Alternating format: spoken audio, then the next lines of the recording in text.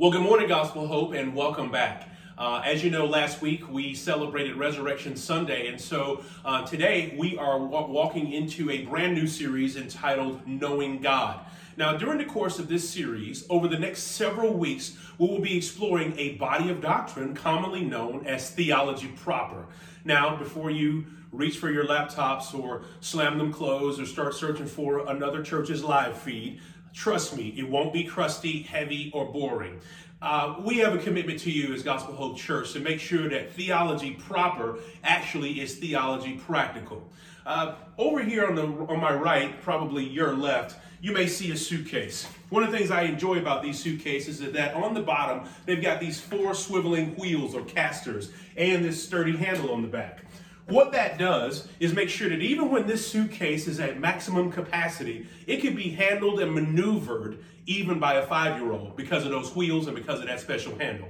Well, your pastoral team is equally committed to you to making sure that theology proper actually becomes theology practical. We're going to put some wheels and handles on this topic so that regardless of how dense and how deep it may sound on the surface, we are actually going to make it handleable, as well as make it something that you can really use in this particular season of the life of the church. So if you would, join me really quickly in a word of prayer as we get ready to open God's Word and explore this new series entitled Knowing God.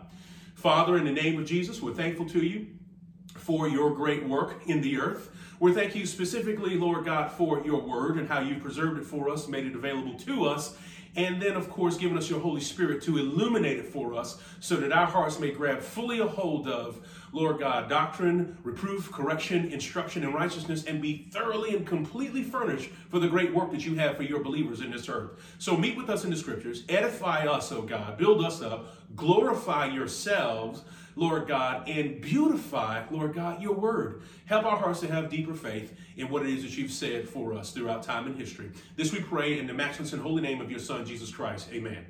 So, if you would, take your Bibles and turn with me in them to the book of Romans. We're going to take a text from the book of Romans, specifically in chapter 1, verses 16 through 25. It is there that we'll use as our launch pad to answer a fundamental question. Is God truly knowable? You see, before we go through and begin exploring all of his attributes and what they mean and how we can apply them, we need to answer the question, is God really knowable? Now, if God is knowable, I believe, based on the testimony of Scripture, that he has to make the first move. That's because we are fallen. We are broken. Our sensitivities are broken. Our proclivities are marred by sin. Our vision is blinded. And there is a great distance and difference between us and God that requires that he, as the larger party in this relationship, make the first move to ensure that we know him effectively. I mean, after all, if you wanted someone to know you clearly, carefully, effectively, and accurately, would you not make the first move in introducing yourself properly? Well, that's exactly what God has done, and we'll see that disclosed through the testimony of Scripture. So now, if God has indeed made himself knowable, is there anything in Scripture that tells us that, or is this just a great assumption? Well, I look at the testimony of Jesus in John chapter 17, verse 3, when he's talking to the Father, and he says, "And this is eternal life, that they may know you, the only true God, and your Son, Jesus Christ, whom you have sent." I also take into consideration the testimony of the Apostle Paul in 1 Corinthians chapter 13, and you can turn there as well in verse 9 when he says these words, "For we know in part and we prophesy in part, but when that which is perfect comes, the partial will pass away.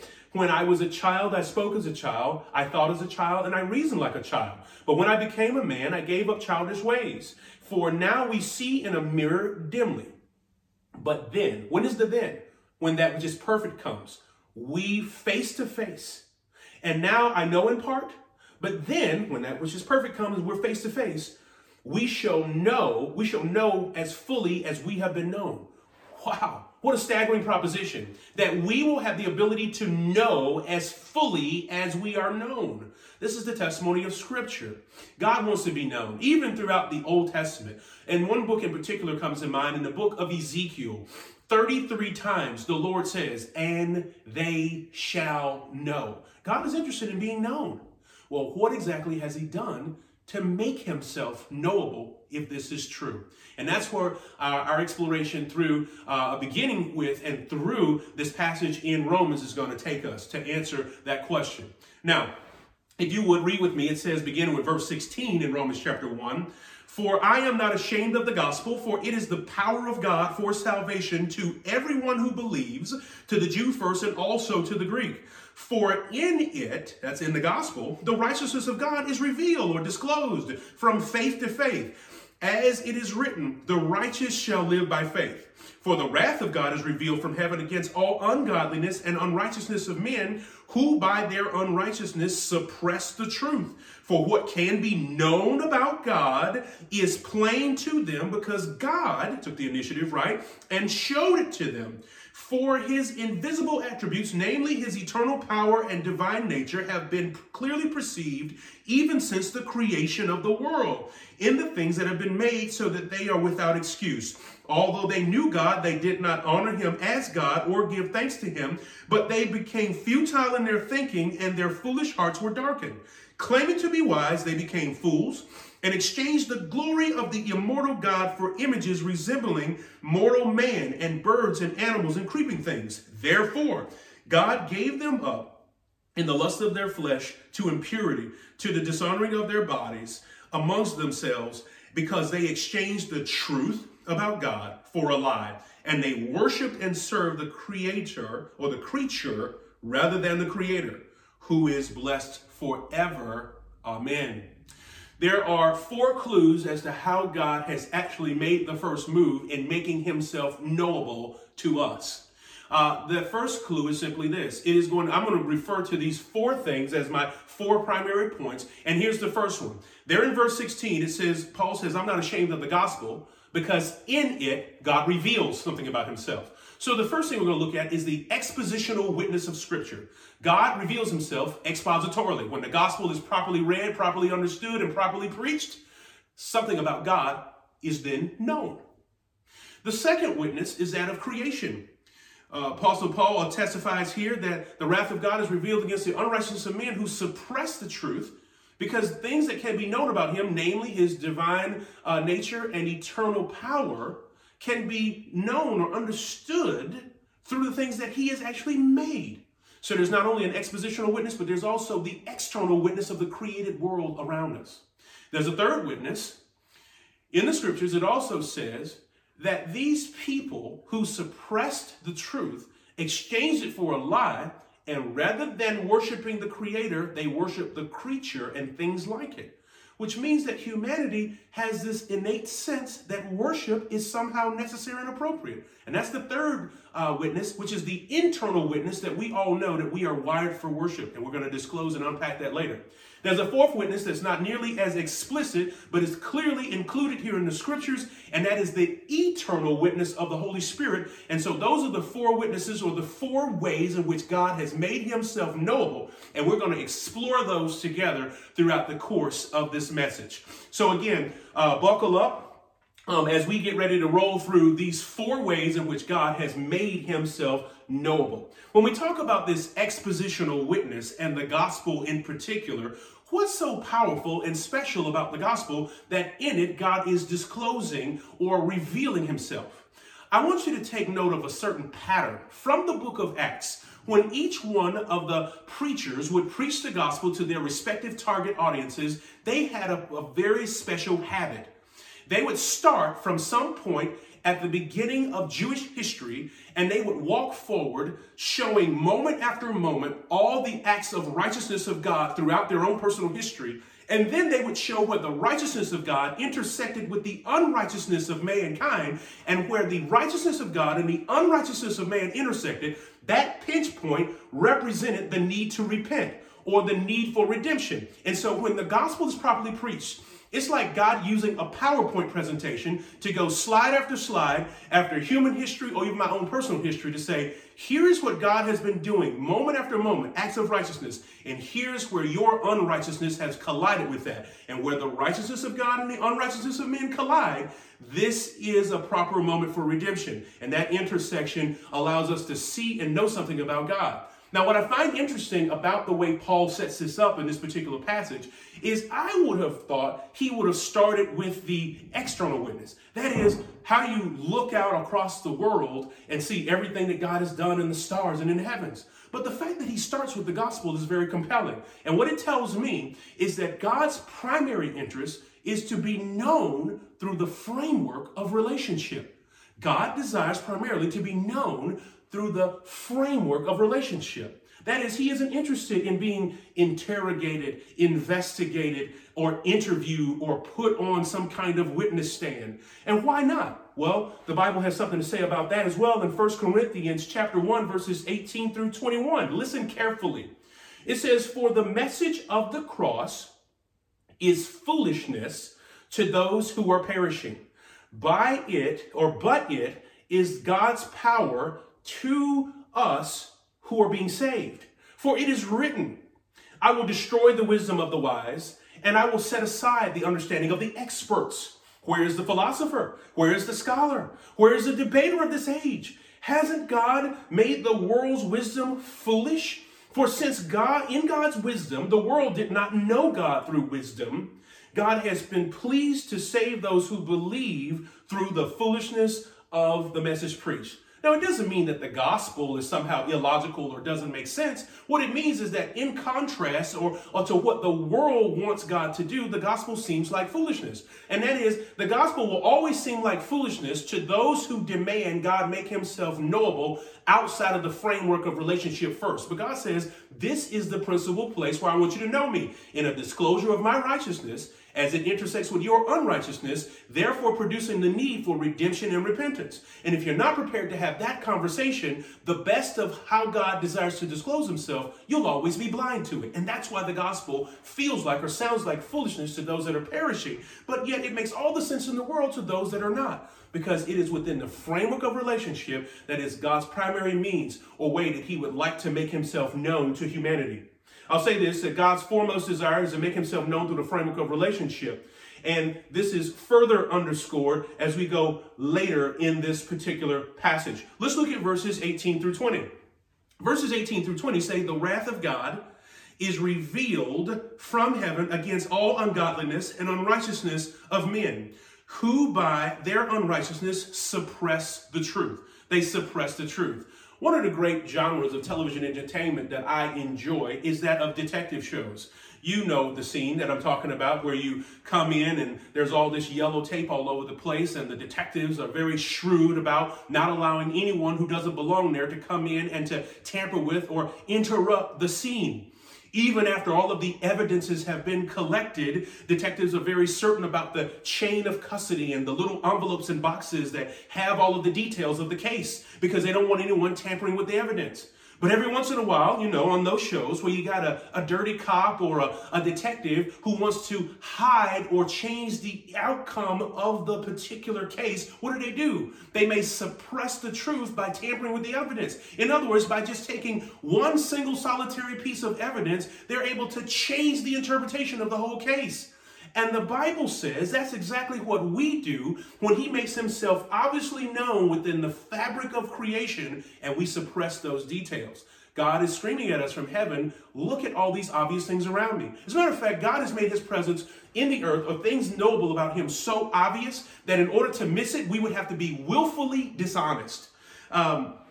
Take a look at the rest of the verse. It says, "For what can be known about God," in verse 19, "God has made it plain to them, because God has shown it to them. For his invisible attributes, namely his eternal power and divine nature, have been clearly perceived since the creation of the world. And it is made readily visible in the things that have been made, so that we are all without excuse." So God, again, has made proofs and ideas and the notions of himself, certain characteristics of himself, namely his eternal power and divine nature, so obvious that we would have to be dishonest to miss them. God isn't hiding from anyone. He isn't playing hide and go seek. He's actually playing show and tell, clearly disclosing throughout the creation evidence that there is something bigger than us. If you think about that, look at all of the nature, the very nature, the bedrock of all of our scientific pursuits and discovery, which God is not against. God is not against science. I want you to think about this. In the very name of one of God's attributes, it's the omniscience of the omniscient one. God wants us to know him. He wants us to know things about him. And so in our scientific pursuits and discovery, right, all of our scientific pursuits and discovery fall into three major categories, right? We want to know the origins of things, where they came from, the order of things, how they work together, and the outcomes of things. How will it all wrap up? How will it all finish? How will it all play out? And so in our pursuit to know the origins of things, the order of things, and the outcomes of all things, our archaeology, our astronomy, our biology, right? All of those things, all of those great pursuits find their home in trying to find out those things. And we want to know them. And guess what? God does too. As a matter of fact, the great truths about who God is and the origins of our world and the order of things in this world and the outcomes of things in this world, God wants us to know them because he has made them obvious. But he wants our pursuit of these obvious truths to be done honestly and not with the suppression of the truth, not with an effort to remove him as the one who is maintaining the order. By his word, all things consist.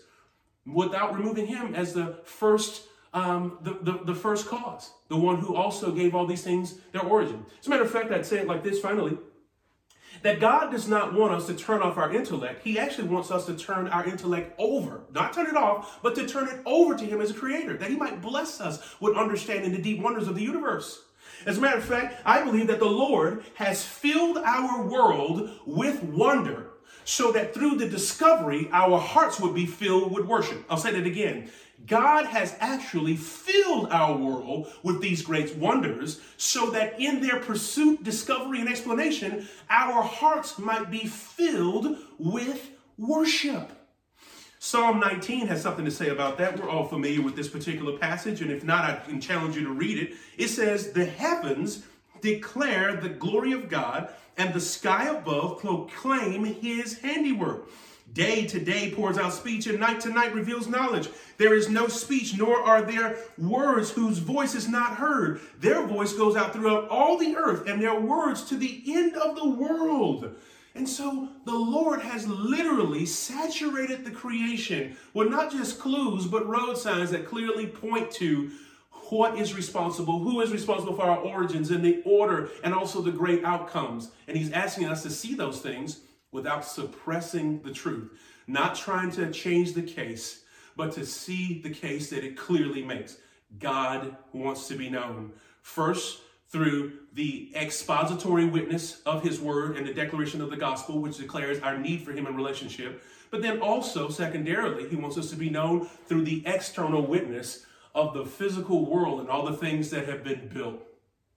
God also desires to be known through the internal witness. What is this internal witness? Look at verses 21 through 25.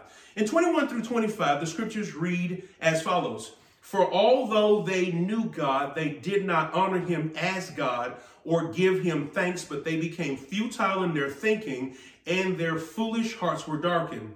Claiming to be wise, they became fools and exchanged the glory of the immortal God for images resembling mortal man, birds and animals and creeping things. And therefore God gave them up to the lust of their own hearts to impurity, and dishonoring their bodies amongst themselves, they exchanged the truth of God for a lie and worshiped and served the creature rather than the creator." In this passage, we see quite potently that mankind is going to worship something, either the creature or either the creator. We are people who are actually wired for worship. And that's one of the great internal witnesses. I believe it is, and I know it is, over in Ecclesiastes chapter 3, beginning with verse 11, the scriptures say this. "He has made everything appropriate in its time." Speaking of God, "He has also put eternity in their hearts. But man cannot discover the work that God has done from beginning to end. I know that there is nothing better for them than to rejoice and to enjoy the good of life. It is also a gift of God whenever anyone eats, drinks, and enjoys all of his efforts. God does not want man to unenjoy or to stop enjoying life. God isn't against enjoyment of life or the exploration or the pursuit of life or life as we know it. But in that wants us to see him clearly. But the more important part of that passage there in Ecclesiastes says that he has placed eternity in our hearts. And you know what that means?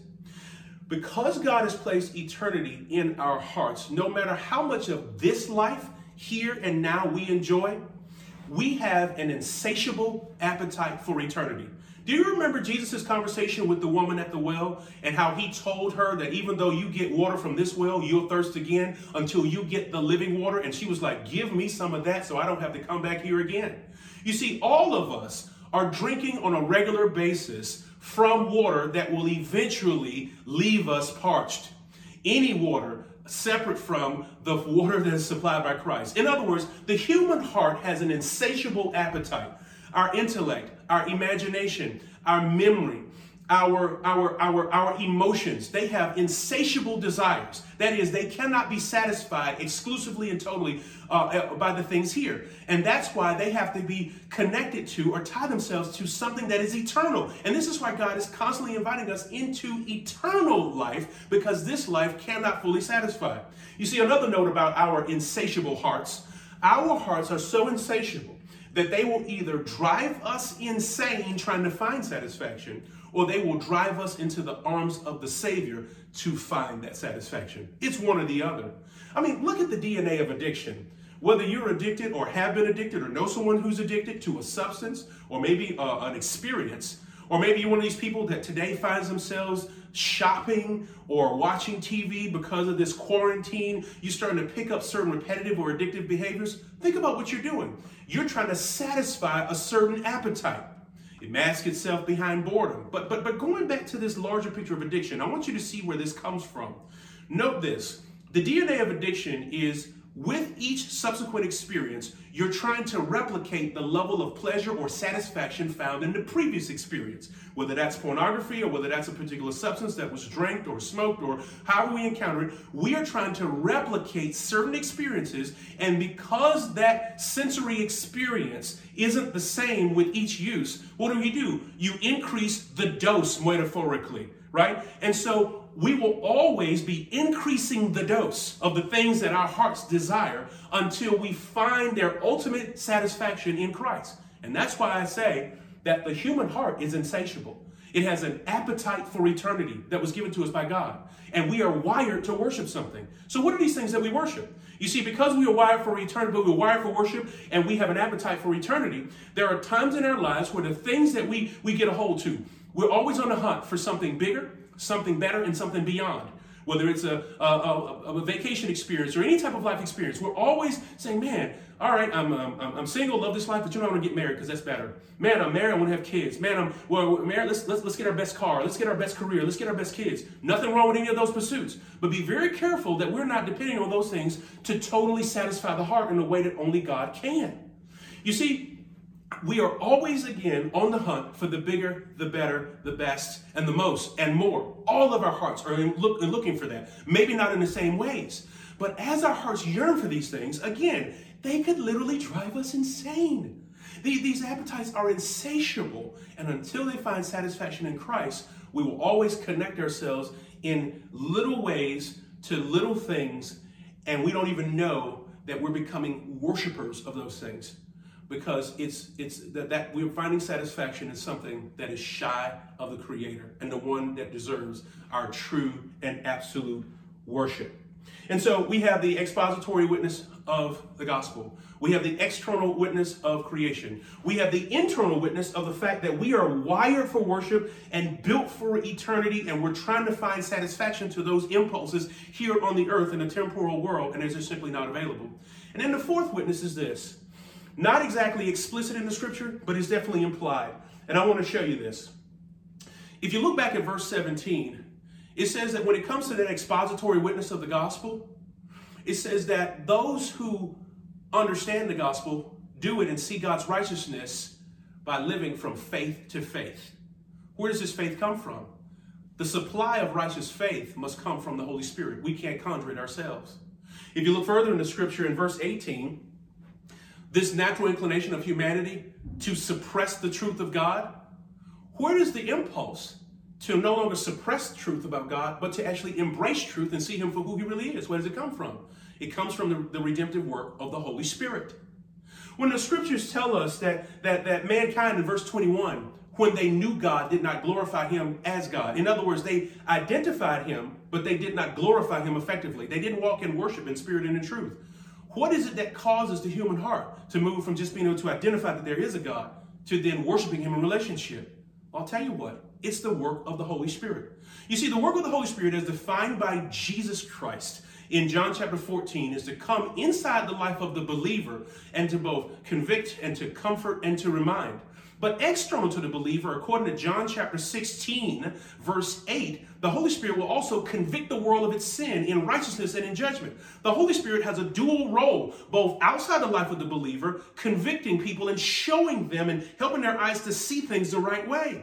But inside the believer, Romans chapter 8 also tells us that it confirms that we are the children of God. Romans chapter 8, verses 15 through 17 say something beautiful about the work of the Holy Spirit and how he helps us to know God. For you did not receive the spirit of slavery to fall back into fear, but you received the spirit of adoption, by whom we cry out, Abba, Father. The Spirit himself testifies together with our spirit that we are God's children. The work of the Holy Spirit inside the believer is to regularly testify and to help us to know that we are God's children. He does that internal work. Outside of us, he's also bringing faith, removing blinders so that we see the truth for what it is, and also helping us to understand who God is in spirit and in truth. It is the eternal witness of the Holy Spirit that helps us to know God and to piece together all these things that God is showing us throughout time and history. So whether it is the expository witness of a good preached gospel or a well-read gospel, whether it is the external witness of the things that we see in the sky and around in the created world, whether it is the internal witness of recognizing that we have insatiable appetites that can only be satisfied by an eternal source, it is the eternal witness of the Holy Spirit that pulls it all together and causes us to know God in truth for who he fully and truly is. So, is God knowable? I believe that there's a fourfold witness, at least in the scriptures, that says that he is absolutely knowable. But I want you to also hear this loud and clear. The primary means through which God wants to be known is within the framework of relationship, which is why this whole disclosure starts with the gospel. Gospel Hope, I thank you for tuning in and listening. Be glad to answer any questions that we have during our Q&A time that will immediately follow this. Praise God for just your attentiveness during this time, and I look forward to exploring the scriptures and further unpacking this great topic of theology proper with you. Praise God and amen.